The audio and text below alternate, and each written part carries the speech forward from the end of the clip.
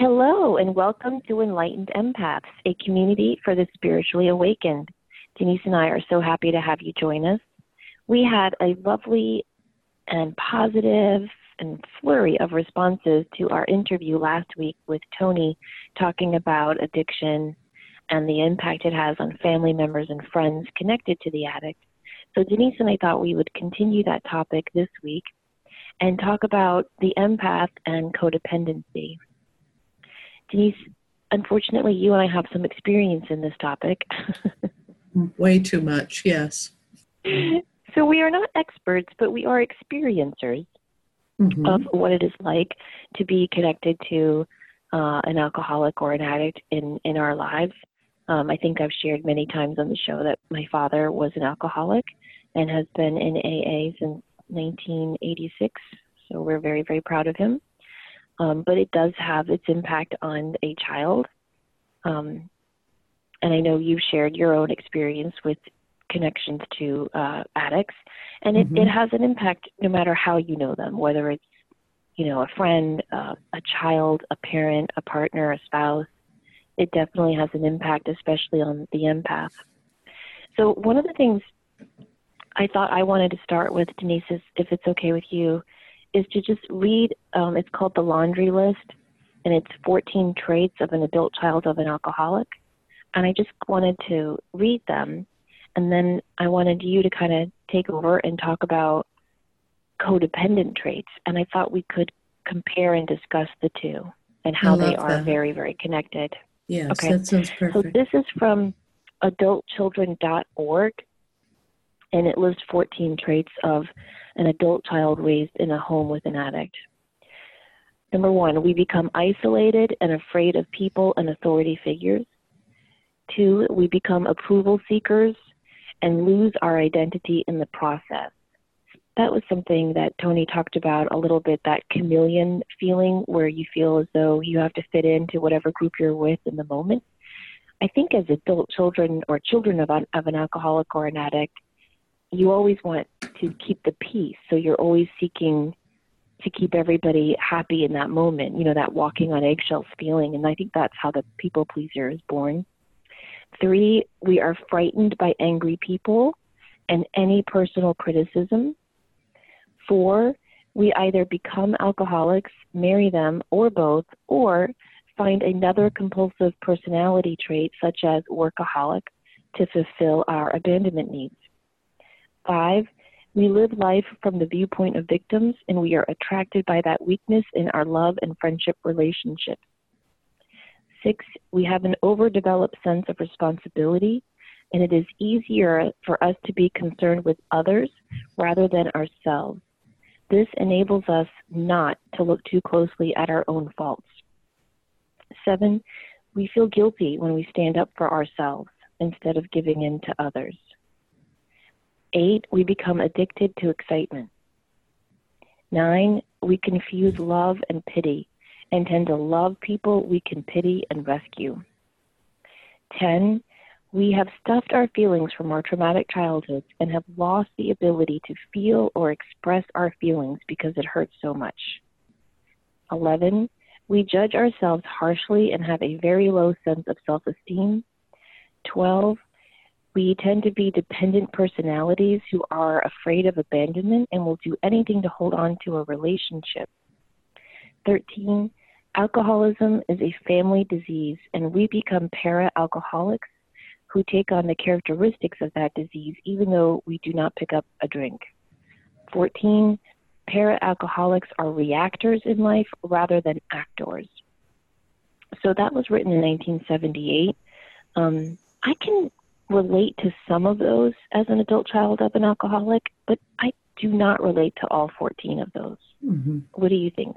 I agree. I was listening to the list, and I've read the list before in the past, and certain things still ring true. And there are always key points that I have to work on throughout my life. And it's been a pattern throughout, different aspects and different decades of time. So I think that it doesn't necessarily mean if you only got 3 or 4 of them that you don't have those tendencies to be an adult child.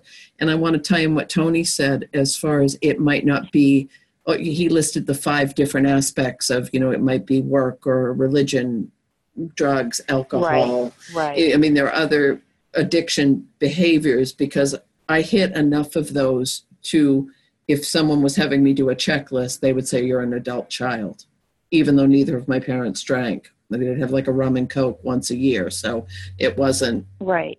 I shared before about what a difference Melody Beattie's work, her book Codependent No More and Beyond Codependency, were such a turning point in my life. And I did get into a 12-step program for codependency when I was trying to find the strength to leave a very disruptive situation in my life. And she breaks down codependence into different categories. And, codependence may fall into that caretaking mode, low self-worth, repression, obsession, controlling, denial, dependency, poor communication, weak boundaries, lack of trust, anger, sex problems, and then all the other things that tie it all together.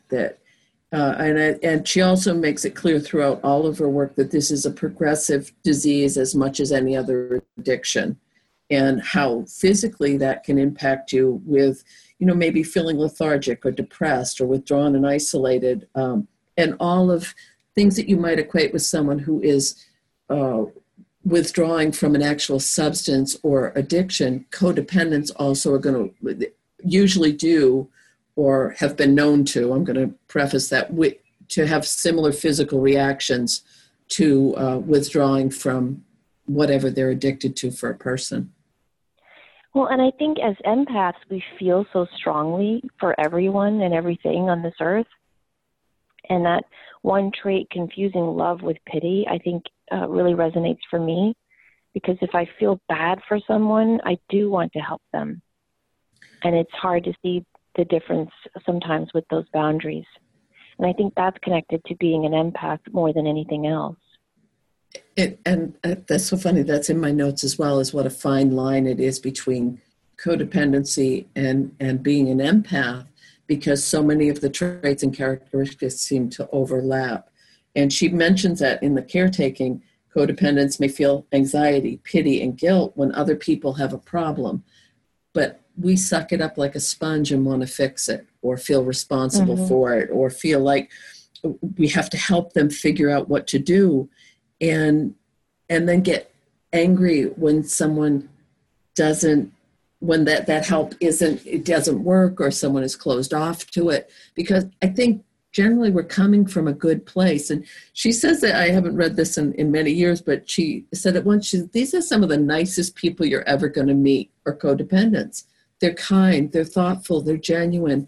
It's not a form of manipulation. It's more trying to come, very similar to an empath, coming from a place of heart and trust. And I'm not saying that for everyone as a blanket statement, but a lot of codependents truly are some of the nicest people you're ever going to meet. Yeah, I agree. Go ahead. Oh, no, it ties in with that trying to please everybody, trying to keep everybody happy, not wanting the waves. So that makes sense why they'd be really nice people, or appear to be. Yeah, I agree. But I think that in that appearance of kindness, there's something off there. Mm-hmm. You know what I mean? Like, I know sometimes when I'm trying to help someone who is just not the nicest person and not really needing help, other friends will say, gosh, Samantha, you're so nice, you're so forgiving. And I think, I don't know that that's what's compelling me to help this person. I think it's more that sense of responsibility. Yes, I agree. That more than kindness. I almost feel like, well, no one else is going to do it, so I better step in and help this person. And then, I'm the one that ends up drained and exhausted. And so it doesn't really help anyone in the long run. And I from listening to all the wonderful feedback we've gotten from many of our listeners on Facebook or in our email, they have all said, gosh, Tony spoke about that in such detail that I recognized myself And what so many listeners said is that they shared the interview with their moms or their dads or their siblings to say, hey, I think we recognize ourselves in this discussion. Mm-hmm. And sometimes I think just opening up to that discussion.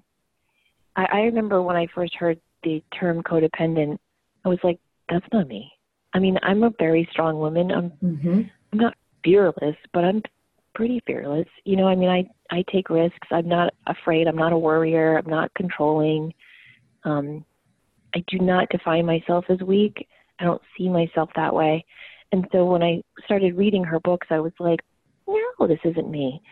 But there are aspects of codependency that definitely are me. And I think they are rooted in being raised in a home with an alcoholic. But I think they're also rooted in being raised as an empath. And I don't know what comes first. You know, does the empath come first or does the child of an alcoholic come first? I don't know. But I do think that they're very, very connected. And what I see a lot in my work as an intuitive, a lot of clients and students who come to me say, I was so psychic when I was a child, and I don't know what happened. It just kind of shut down. Now, I know that's normal. I mean, we all kind of shut down our intuitive ability when we go through the hormonal stage of teenage years and the busy years of putting our career and life together. But I also think that if you're very empathic and codependent, oftentimes you'll naturally shut down your intuition as a protective defense because of that fear of feeling things and feeling too much.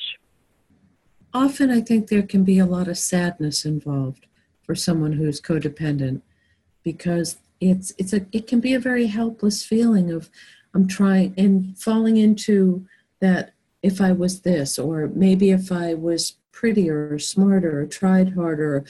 You get into all those head games that go along with that. I guess it ties in with that low self-worth piece of not being enough.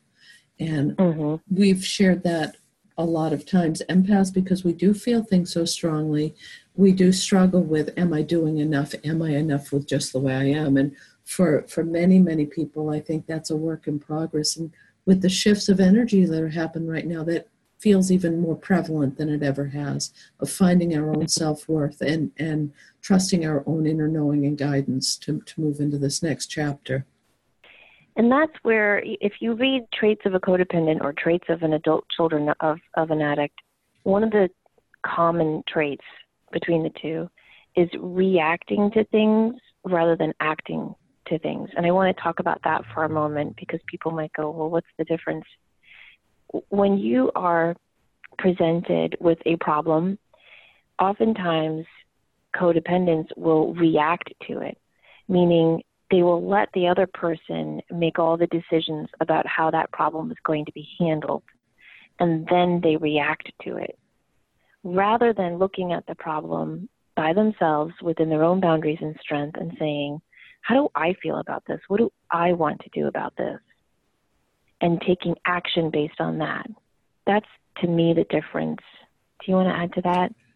I really like the way you described that. And what flashed in my head is, you and I have chatted about this when we're doing readings. Yes, we'll bring through information, but we also, generally I will ask, does this resonate with you? Does this make sense to you? Trying to help people connect it to their own inner light. And I've heard you do the same thing with folks. And anything that we can do, if you need validation to find that you are on the right track. Yeah, I just think it's important for codependents and empaths in particular to learn to go throughout their life acting and not reacting, meaning think about your life as though you are the CEO of a company called you, rather than an employee of your own life. I think codependents tend to give their power away so often, whether it's to the addict or whether it's to the boss or their partner or their best friend. And what happens, I think, this is where passive aggression rears its ugly head, because I've seen codependents in my own life, their spouse or partner will say, gosh, I really don't like my job. I think I just want to move and have a whole new shift. And my friend will tell me, I don't want to move. I don't want to go leave this job. I don't want a whole new change. And I don't think it's going to work out. And I'll say, well, then you need to share that. No, I don't want to start a fight and, I'm just a stay-at-home mom, so I'm just going to have to let him make the decision. And then he makes the decision, and they move, and she's miserable, and then she's angry, and it spills out in all these little ways, and then tension builds. Whereas if in that moment when that decision was presented, if you had shared your opinion, hey, I'm not ready right now for a move or you to change jobs because of these 5 concerns, then all that buildup of tension and miscommunication down the road could have been prevented. That's what I mean by reacting versus acting. Right, and that does tie in with if you are truly deep ass in a codependent relationship with someone who's actively in the throes of addiction, finding the strength to so that it doesn't become adversarial or it doesn't rip the Band-Aid off, that's huge. That is so huge because, and I've shared this, different folks I've known who have had, where I've got to practice my codependency skills, we'll rephrase that.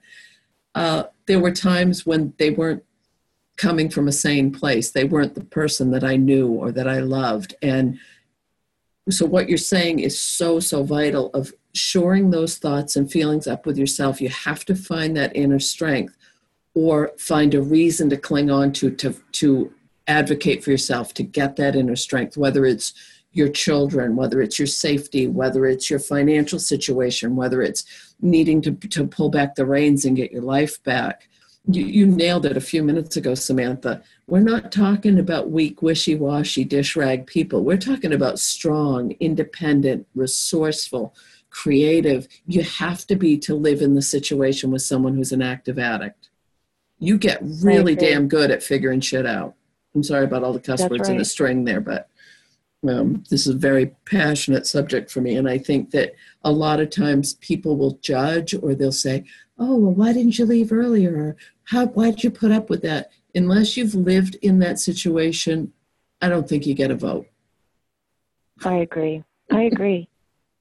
And some of the ways you can start to shift that in your own life is to recognize why you are doing it in the first place. If you are constantly giving your power to a spouse, a partner, a boss, a child, a friend, what have you, a parent, really try to be honest with yourself. And that's hard for the codependent, but it can be done. And try to look at what is again, if we're looking at your life as a CEO, look at a cost-benefit analysis. Caving into this demand, what's the cost to me? What's the benefit to me? Looking at it very clinically can often be comfortable for the codependent who's afraid to get to the raw, sore spot of the emotions within. And if you look at what's the payoff, I think, for me, I always enjoyed keeping the peace. So that was the payoff for me. I'll suck it up today because I just want to have a good day. But I've known other codependents where I think the source of them giving their power away is a fear of failure. Let me explain. I've seen a lot of friends give their power to their spouses because if that ship goes down and he made all those decisions for that ship to sink, then she doesn't have to take any responsibility and she can blame him. Mm-hmm. And there's no fear of failure. And that's that passive-aggressive codependency tie-in that I just don't like. Mm-hmm. And so I think we have to get really, really honest and clear about why are we giving our power away? What's the cost benefit? What's in it for us? What are we getting back? For me, whenever I gave my power away, I was getting back a peaceful day. Now, the cost of that wasn't worth the benefit. No. And it took me a long time to figure that out. And that's one of the things, when Melody Beatty mentions that denial aspect of being a codependent, either ignoring things or pretending they aren't happening. And one of my key phrases that I use for was, it's not that bad. It's really not that bad. I can get through this. I can because it wears you down. There's no other way to put it, but it also changes your perception of things that when you get on the other side of things and you look back, you say, oh my gosh, that was so messed up. How could I have thought that was normal? How could I have thought that was okay? But when you're in the throes of it, it's your existence. And it's confusing, and you might get over busy so you don't deal with it, or you might, because, as you mentioned, become a workaholic or overeat or pretend they aren't happening, or that hyper focus on the things that are good to the exclusion of all the things that aren't. Mm-hmm. You know, I was listening to this woman. She wrote a book. It wasn't on Stockholm Syndrome, but it was on all these women who had been kidnapped and held for a long time. Remember that man in Ohio who held those poor Mm-hmm. women for so long? It was after that, and she wrote a book about the psychological tendencies. And she was being interviewed by Terry Gross on Fresh Air. And I remember she said, one of the best things about humans is also their worst flaw, and that is our ability to adapt to the surroundings we are in. Ooh. Now, she was applying that to very drastic situations with these kidnapping victims, but I thought, man, you can apply that to anything in your life.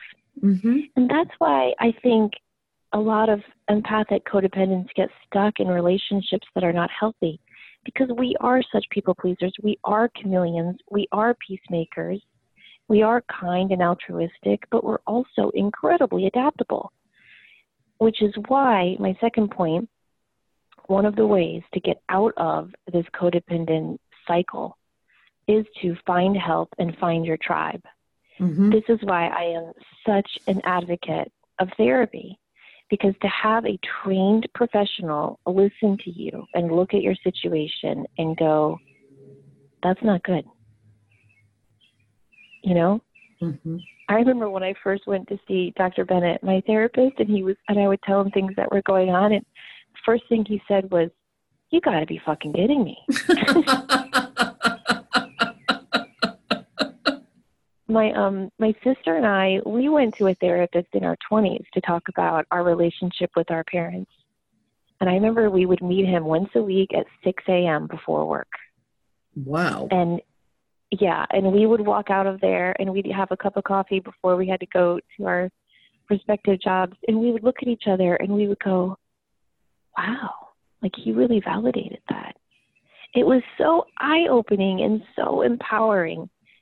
I just really can't recommend it enough to anyone who has ever been in a dysfunctional or codependent relationship.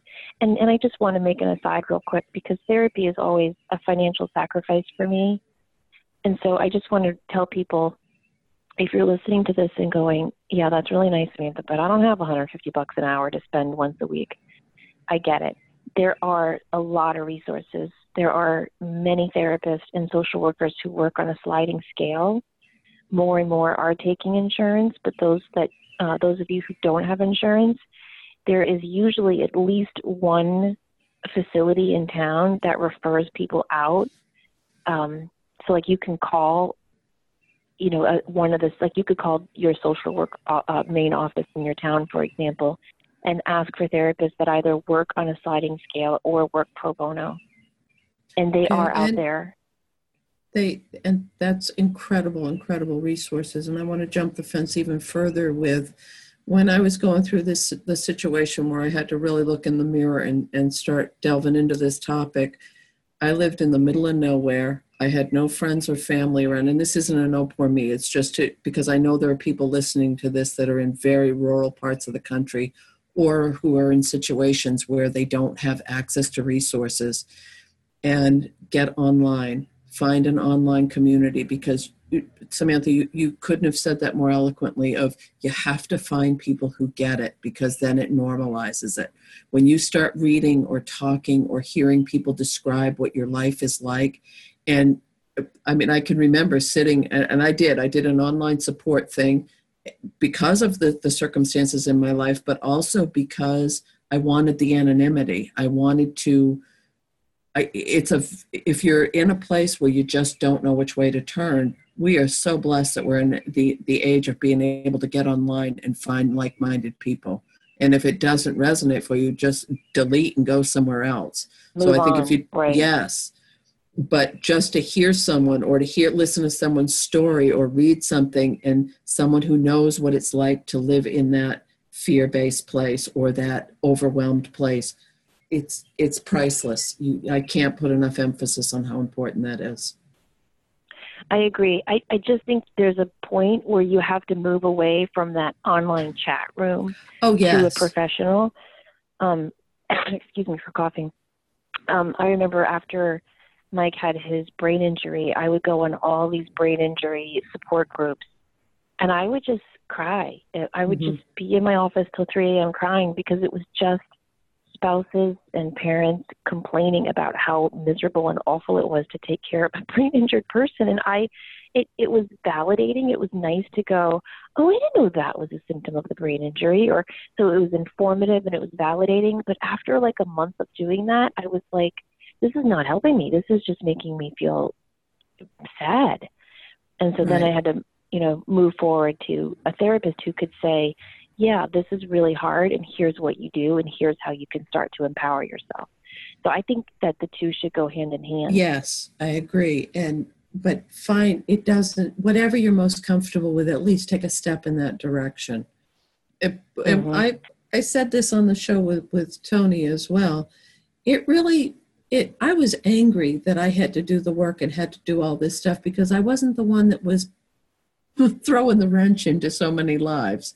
I wasn't the one that was actively at that time in my life. I didn't think I had the problem. And then when you start doing the work and start facing that and looking at your own reflection in the mirror rather than looking out at what's causing it, it truly is your problem. It is your addiction to that person or that situation. And the only way you can switch it is to look inside and change yourself. That is hard, and I think some people spend lifetimes figuring that out. When Tony said, you cannot have an addict without an enabler, that was very wow. I remember when my dad was in rehab, my mom and I had to go to the family therapy sessions, and you all just have to picture my mom. I mean, she's just a force of nature. And she's very snobby, and she's always dressed to the nines, and she just walks in with this air of confidence and beauty, and she walks into this room, and she's when they said, like, okay, so everyone, tell us a little bit about your story, and it gets to my mom, and I can't do her, she's got this very deep smoker's voice and this very strong Boston accent, and she's like, well, first of all, I just have to say that I do not belong here with you people. She was like, my husband is not like the normal alcoholic. He never gets angry. He's never acted out. If anything, he gets even nicer when he drinks, if that's possible, because he is the kindest man that has ever walked this earth. So I don't know why I'm here. And the counselor said, have you ever called in sick for your husband? And she just stopped, and she was like, well, yes, several times. That's what a wife does. Have you ever made excuses for him when he couldn't show up to a party? Well, sure. Isn't that what a wife does? She resisted it every single time. And even to this day, she has a hard time admitting, her part as an enabler, because she's such a strong woman. She could never see herself as a codependent.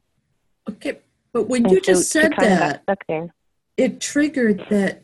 I mentioned my parents didn't drink, but they came from families where there was an issue, so back a generation. So they were bringing those traits in. They were coming in as adult child, teaching us. So we grew up thinking that was normal in a family. So I have to agree with what your mom's saying. That's what a good wife does, or that's what a wife does. If you've been brought up to think this is what you do in a family, and that's your normal, then that makes perfect sense why it's so hard to step over that line and say, holy shit, part of this is mine to own too. Does that make sense? Yeah. It totally does. Yeah. And I think what happens too, again, my dad really is one of the kindest people you'll ever meet. So this doesn't fall into him, but I think a lot of addicts are very good manipulators. And when you do try to stand up to them and say, no, I'm not calling in sick for you today, they can say, but you're my wife. Like, I need your help. And especially with the empathic codependent, I mean, we'll cave to that all the time. You're 100% spot on.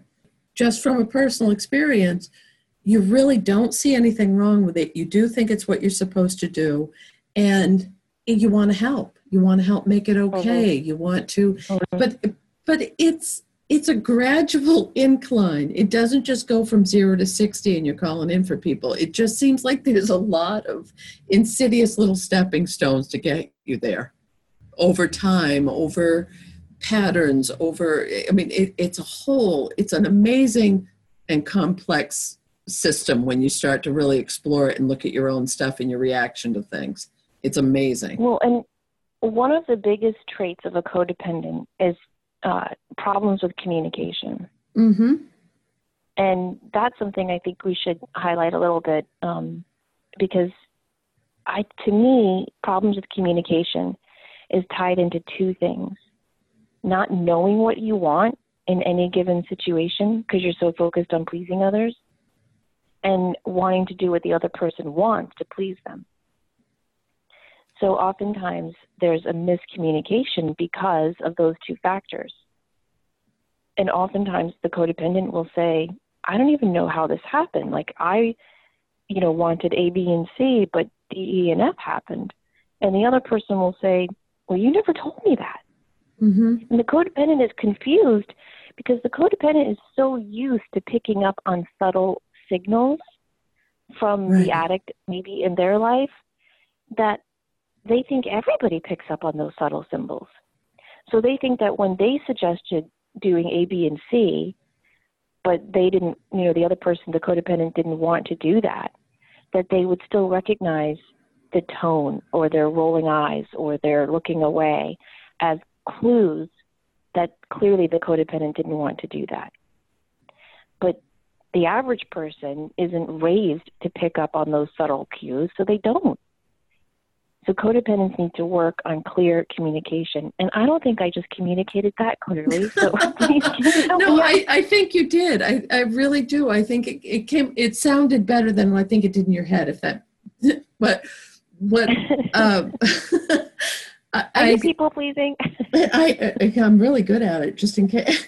So here's a practice. But what I thought about was, I was like debilitatingly shy when I was a kid. I couldn't talk to people. Debilitating. It was horrific. So shy. But what you were talking about with the codependent traits, if you tie that in with empathy, being an empath, so you have this little person that's coming in and learning to read all the cues of being in the situation. We've talked about this before, the chicken and the egg, the empath and the codependent, right? But when you intertwine those two together, so much of what we do, we're all saying, oh, you need to find your voice. You need to put yourself out there. That is big fear stuff for a lot of us who have grown up with, if I say something, it's going to either be used against me, twisted, the covert emotional abuse thing. I never said that. You must have heard me wrong. Why would you think I would do that? Master manipulators is an absolute understatement. That when people start to mess with your mind, you become hesitant to communicate or speak your truth because you've been, and again, I have to say it, you've been so worn down when you have spoke up that it hasn't really gone in your favor. Right. The cost-benefit analysis doesn't work. I just want to say two things to that point that you made, which was excellent. One, if just to any teachers listening to this show, I just want to take a little aside to say, if you have that really painfully shy kid in your class, please take a moment each week to just tell them one positive thing. You don't know the impact, the ripple effect that will have.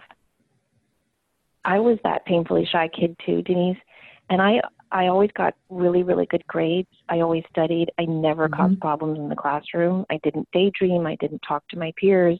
I was just, the perfect invisible student, and no teacher ever singled me out.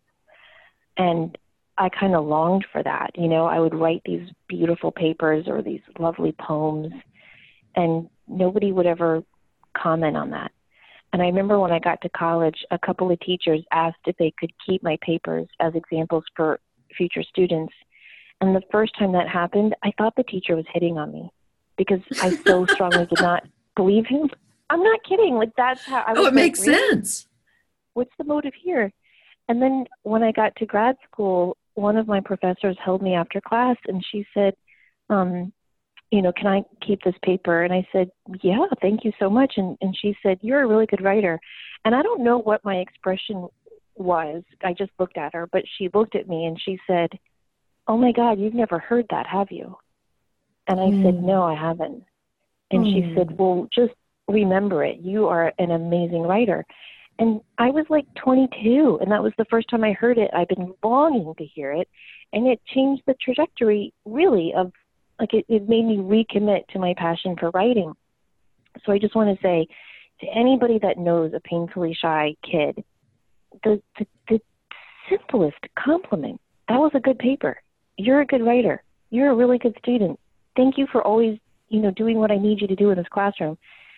Even if you're a coach or a neighbor, just the simplest compliment, I think we shy people, we hold on to them and they start to build and take root within us. And then the second point I wanted to make, I read a book years ago called 8 Weeks to Optimum Health by Dr. Andrew Weil. Yes, I have that. And I refer back to that book a lot. And one of the things he says is change is hard, which we all know. But he says, if you start to quit something that's not working for you and you fall and you slip, like he compares it to smoking. He says, let's say that you decide to quit smoking and after 7 days you start again. He said, rather than beating yourself up, take a day to give yourself credit for not smoking for 7 days. Right. And that will start to build on your confidence, and the next time you're ready to make that change, maybe you'll stop for 9 days. Right. And then you'll go back, but then the next time maybe you'll stop for 2 months. And I feel like that can be applied to what we're talking about here. Maybe the first time you stand up for yourself, you're shot down, but that's okay because you did it, and that means you can do it again. So you know what I'm saying? Don't get in that pattern of berating yourself.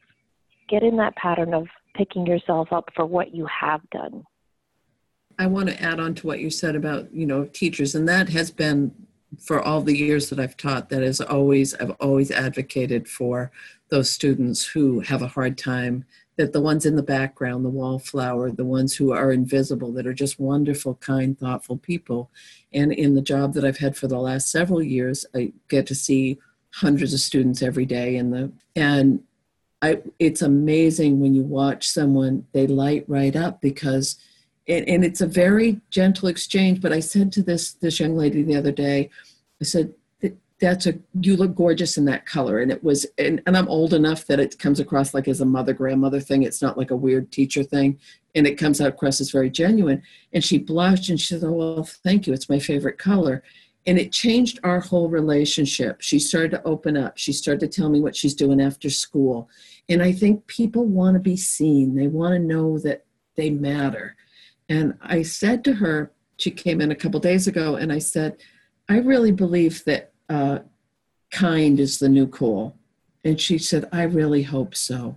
And I thought, we need to do this. We need to reach out to those people who we know are just, did you ever have this? I'm going to jump the tracks for a minute.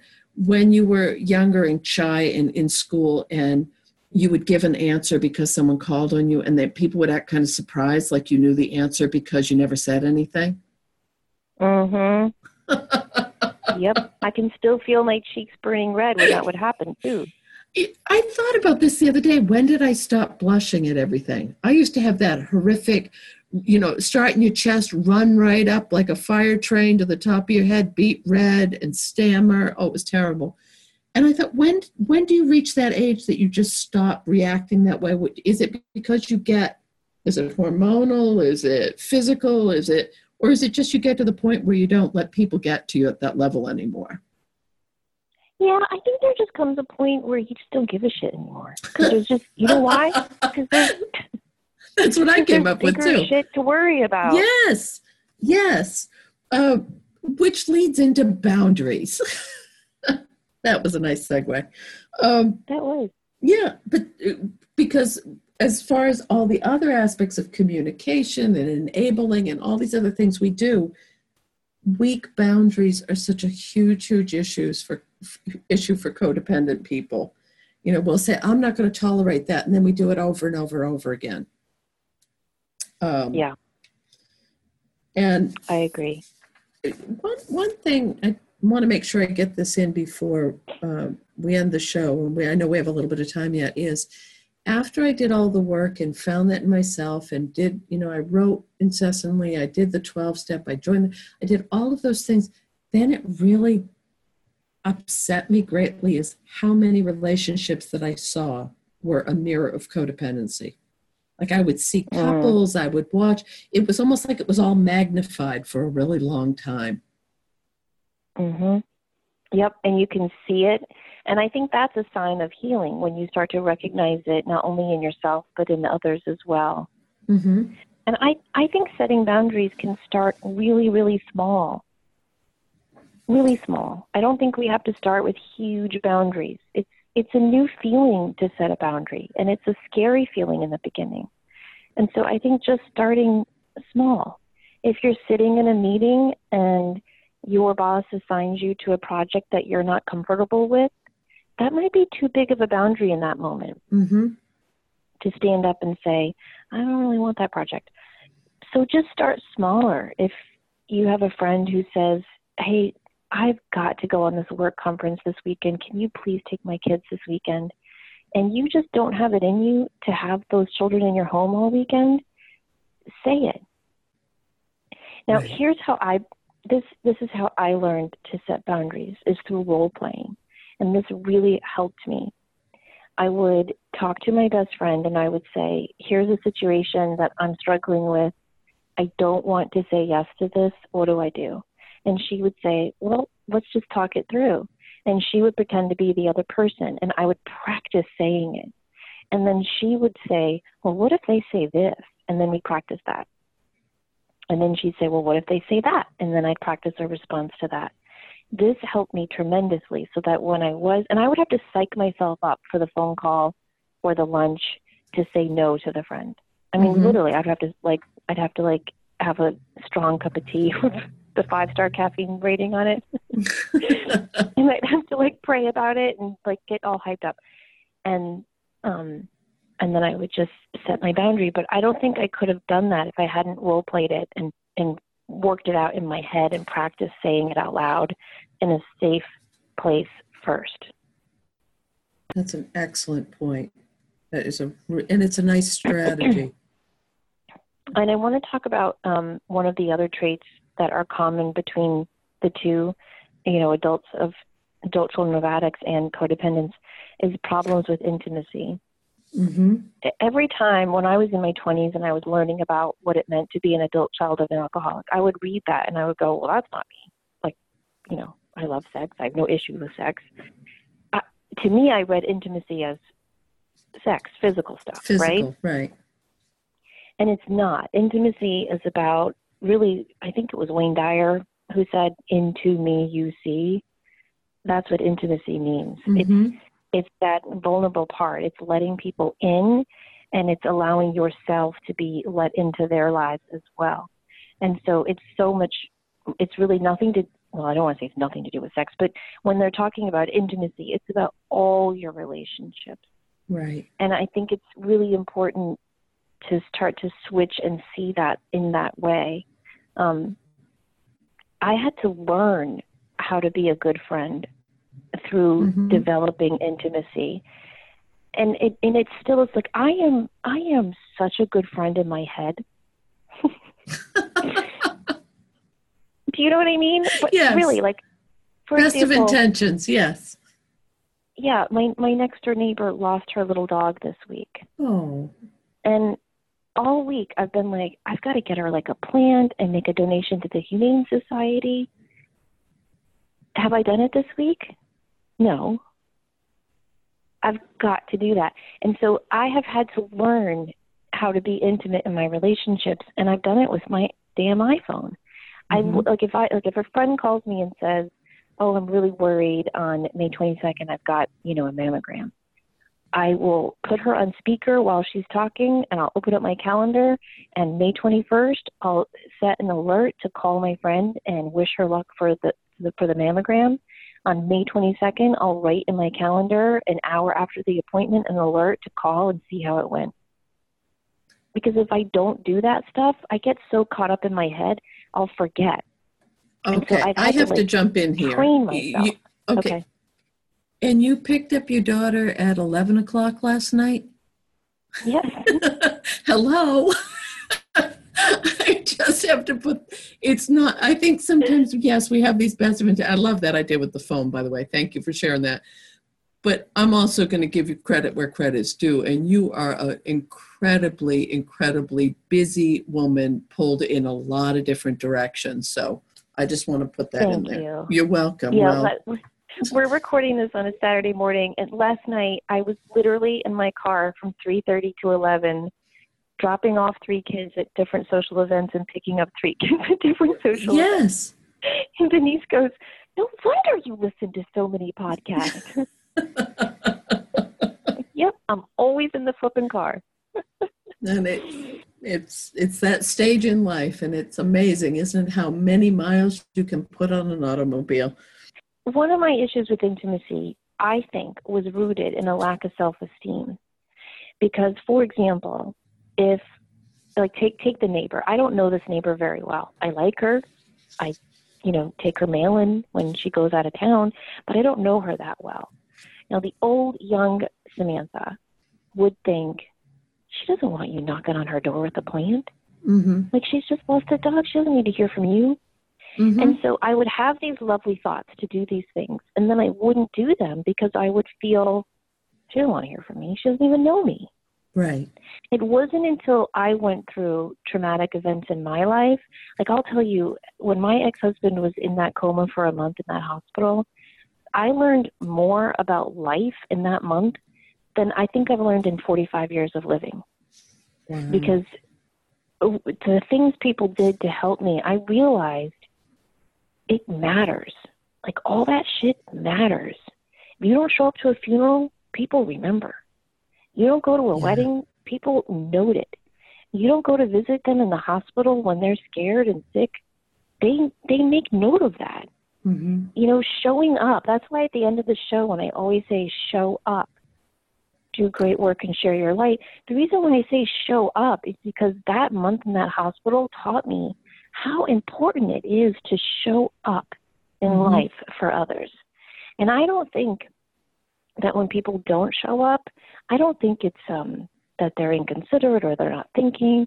I think a lot of that not showing up is self-esteem. Yeah. Not feeling they're enough to be part of things. Yes. Very, very haven't you ever thought that?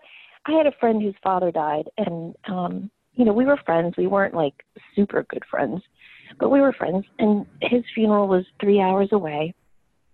And I'm so grateful that I am intuitive, and I'm really grateful that I follow my intuition. And I kept getting this little nudge to go to that funeral, and I was like, she's going to think I'm crazy. Like, I've never even met her father. It's 3 hours away. But I did it. I followed my intuition, and I went. And we are now incredibly close friends. And I think it's because of, she was so appreciative that I did that. Mm-hmm. Just those little gestures. And that is how we create intimacy, is by showing up in our friends' lives.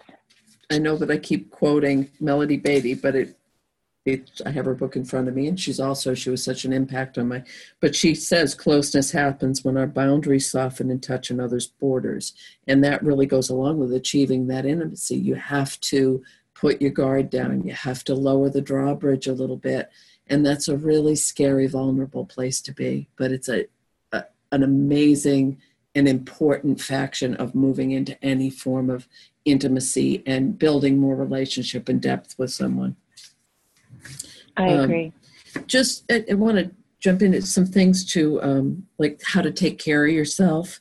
And I think, when you really get to that place where you honor your feelings first about a situation I'm going to touch back on the, why would you feel that way? Why would you think that? When you can and that's one of those little tiny baby steps that are amazing, is when you honor that feeling of, I feel this way and that's okay.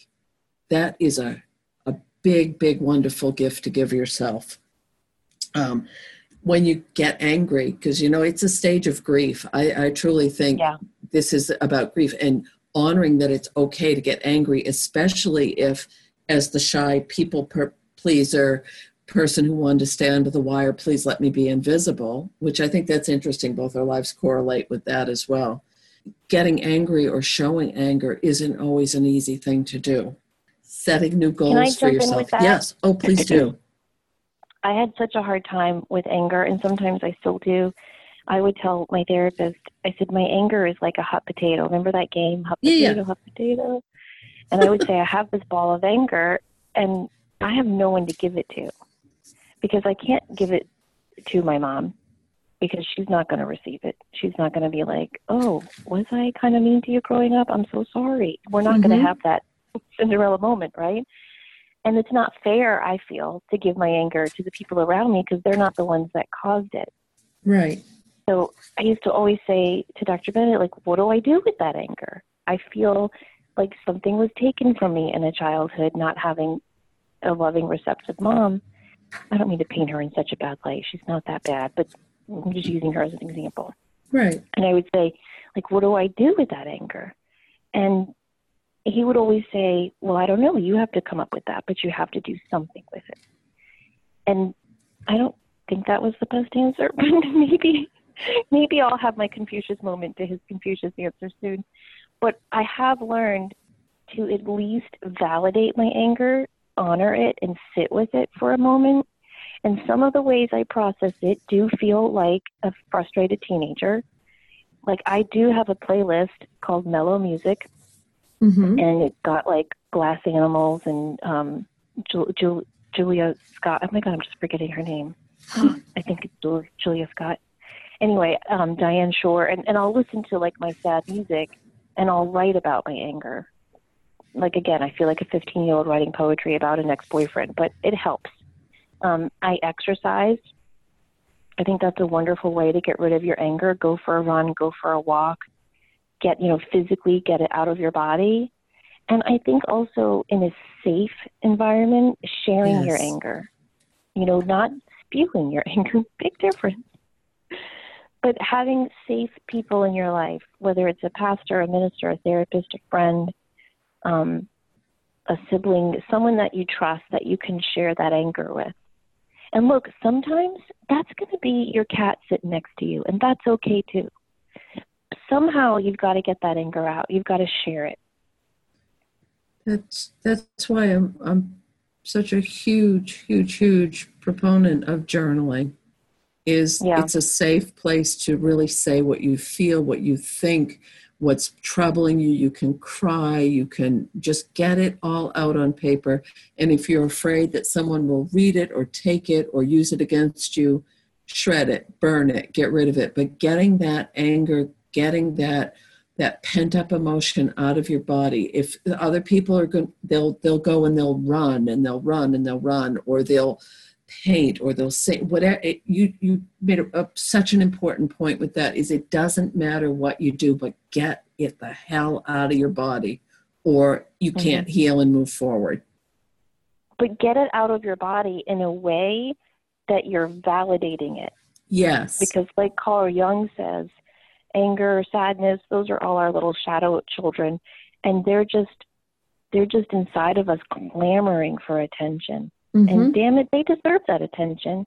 And so in getting it out, you've got to share it in a way that's validating your right to that anger or that sadness. There's this lovely Buddha story, or Buddhist story, I should say.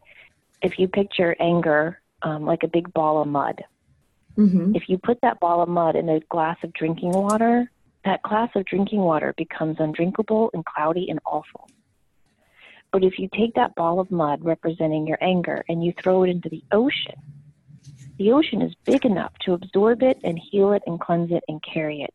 And it doesn't change the ocean. And so if we keep anger inside of us, it muddies us up.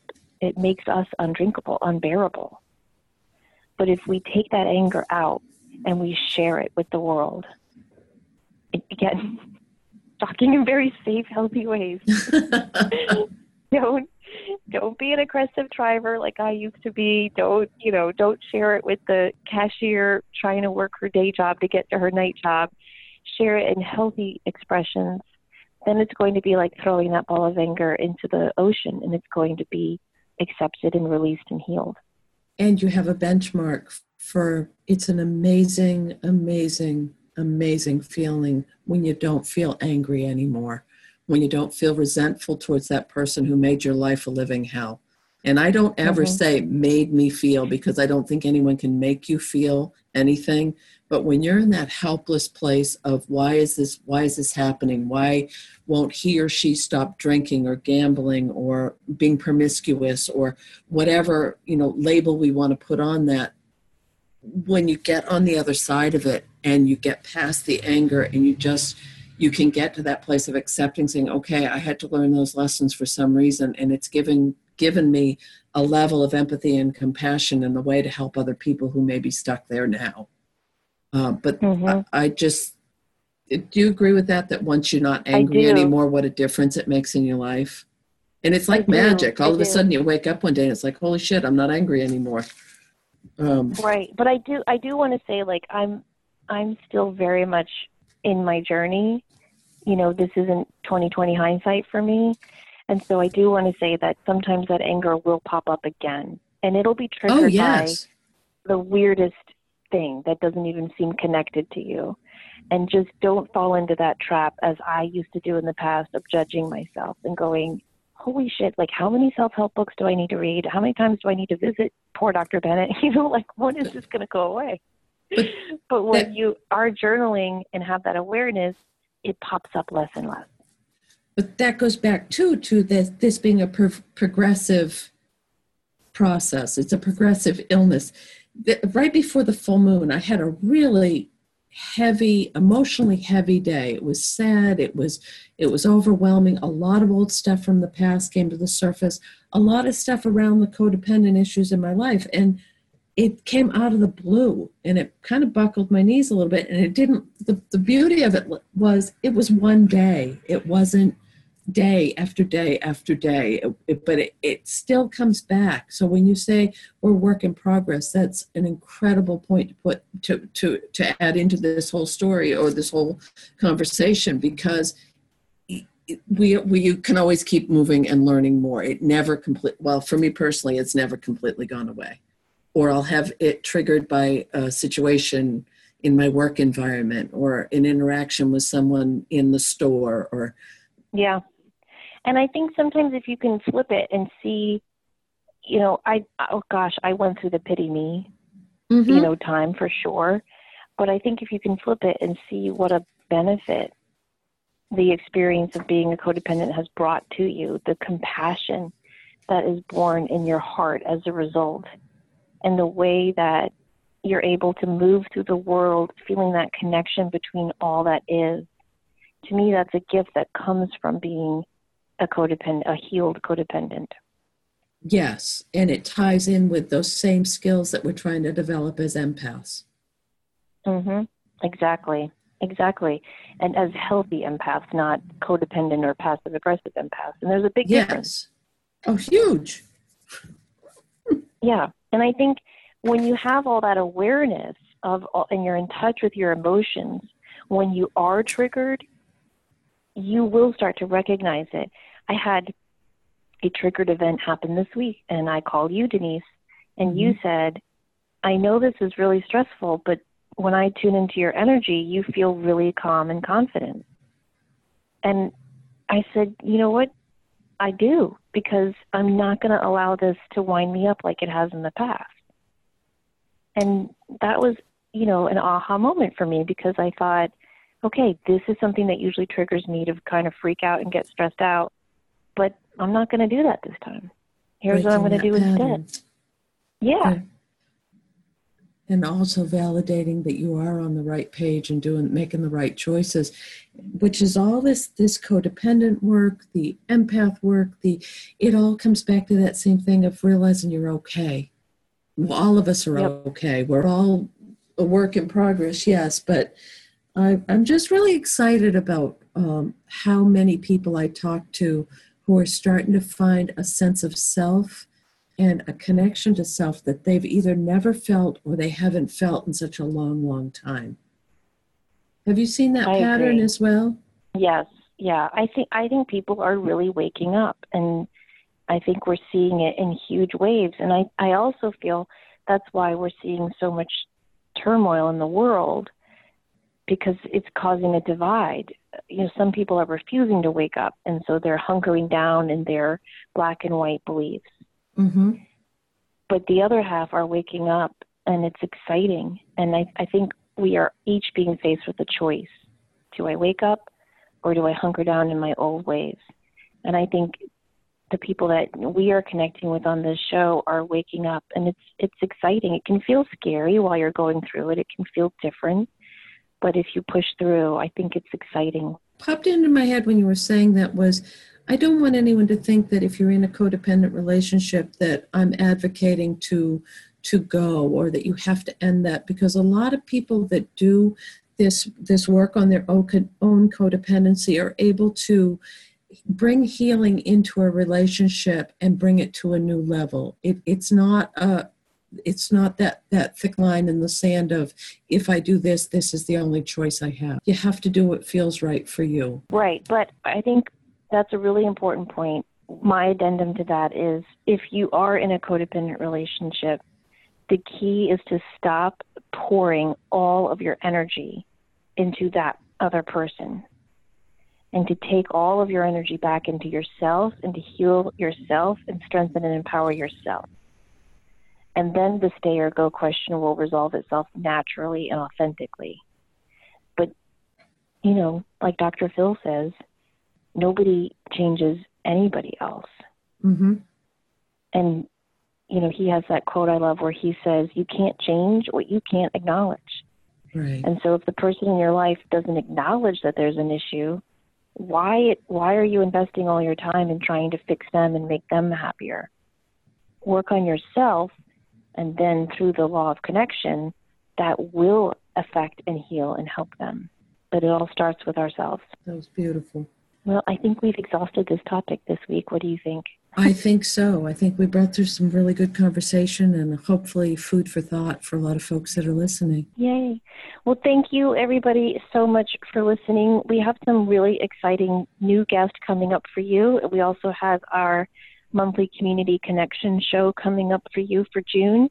If you have a question, a comment, or a story you'd like to share with us for our community connection show, you can email it to us, enlightenedempath@gmail.com, or you can send us a message on Facebook, Enlightened Empaths. And Denise and I are getting much better at posting on Facebook, so we really hope you join us on that community and check us out. We try to share really good links and articles and meditations and inspiring quotes with you all, direct links to the show, and some show notes and books that were mentioned on the show and things like that. So we're trying to get much better at all that stuff. Yes. If you like us, please consider telling a friend about our show and leaving us a review on iTunes. It helps us know what we're doing right and what we need to work on, and it helps other people to find us. In the meantime, we hope that you remember to show up, do great work, and share your light. Have a great week, everyone. Bye-bye.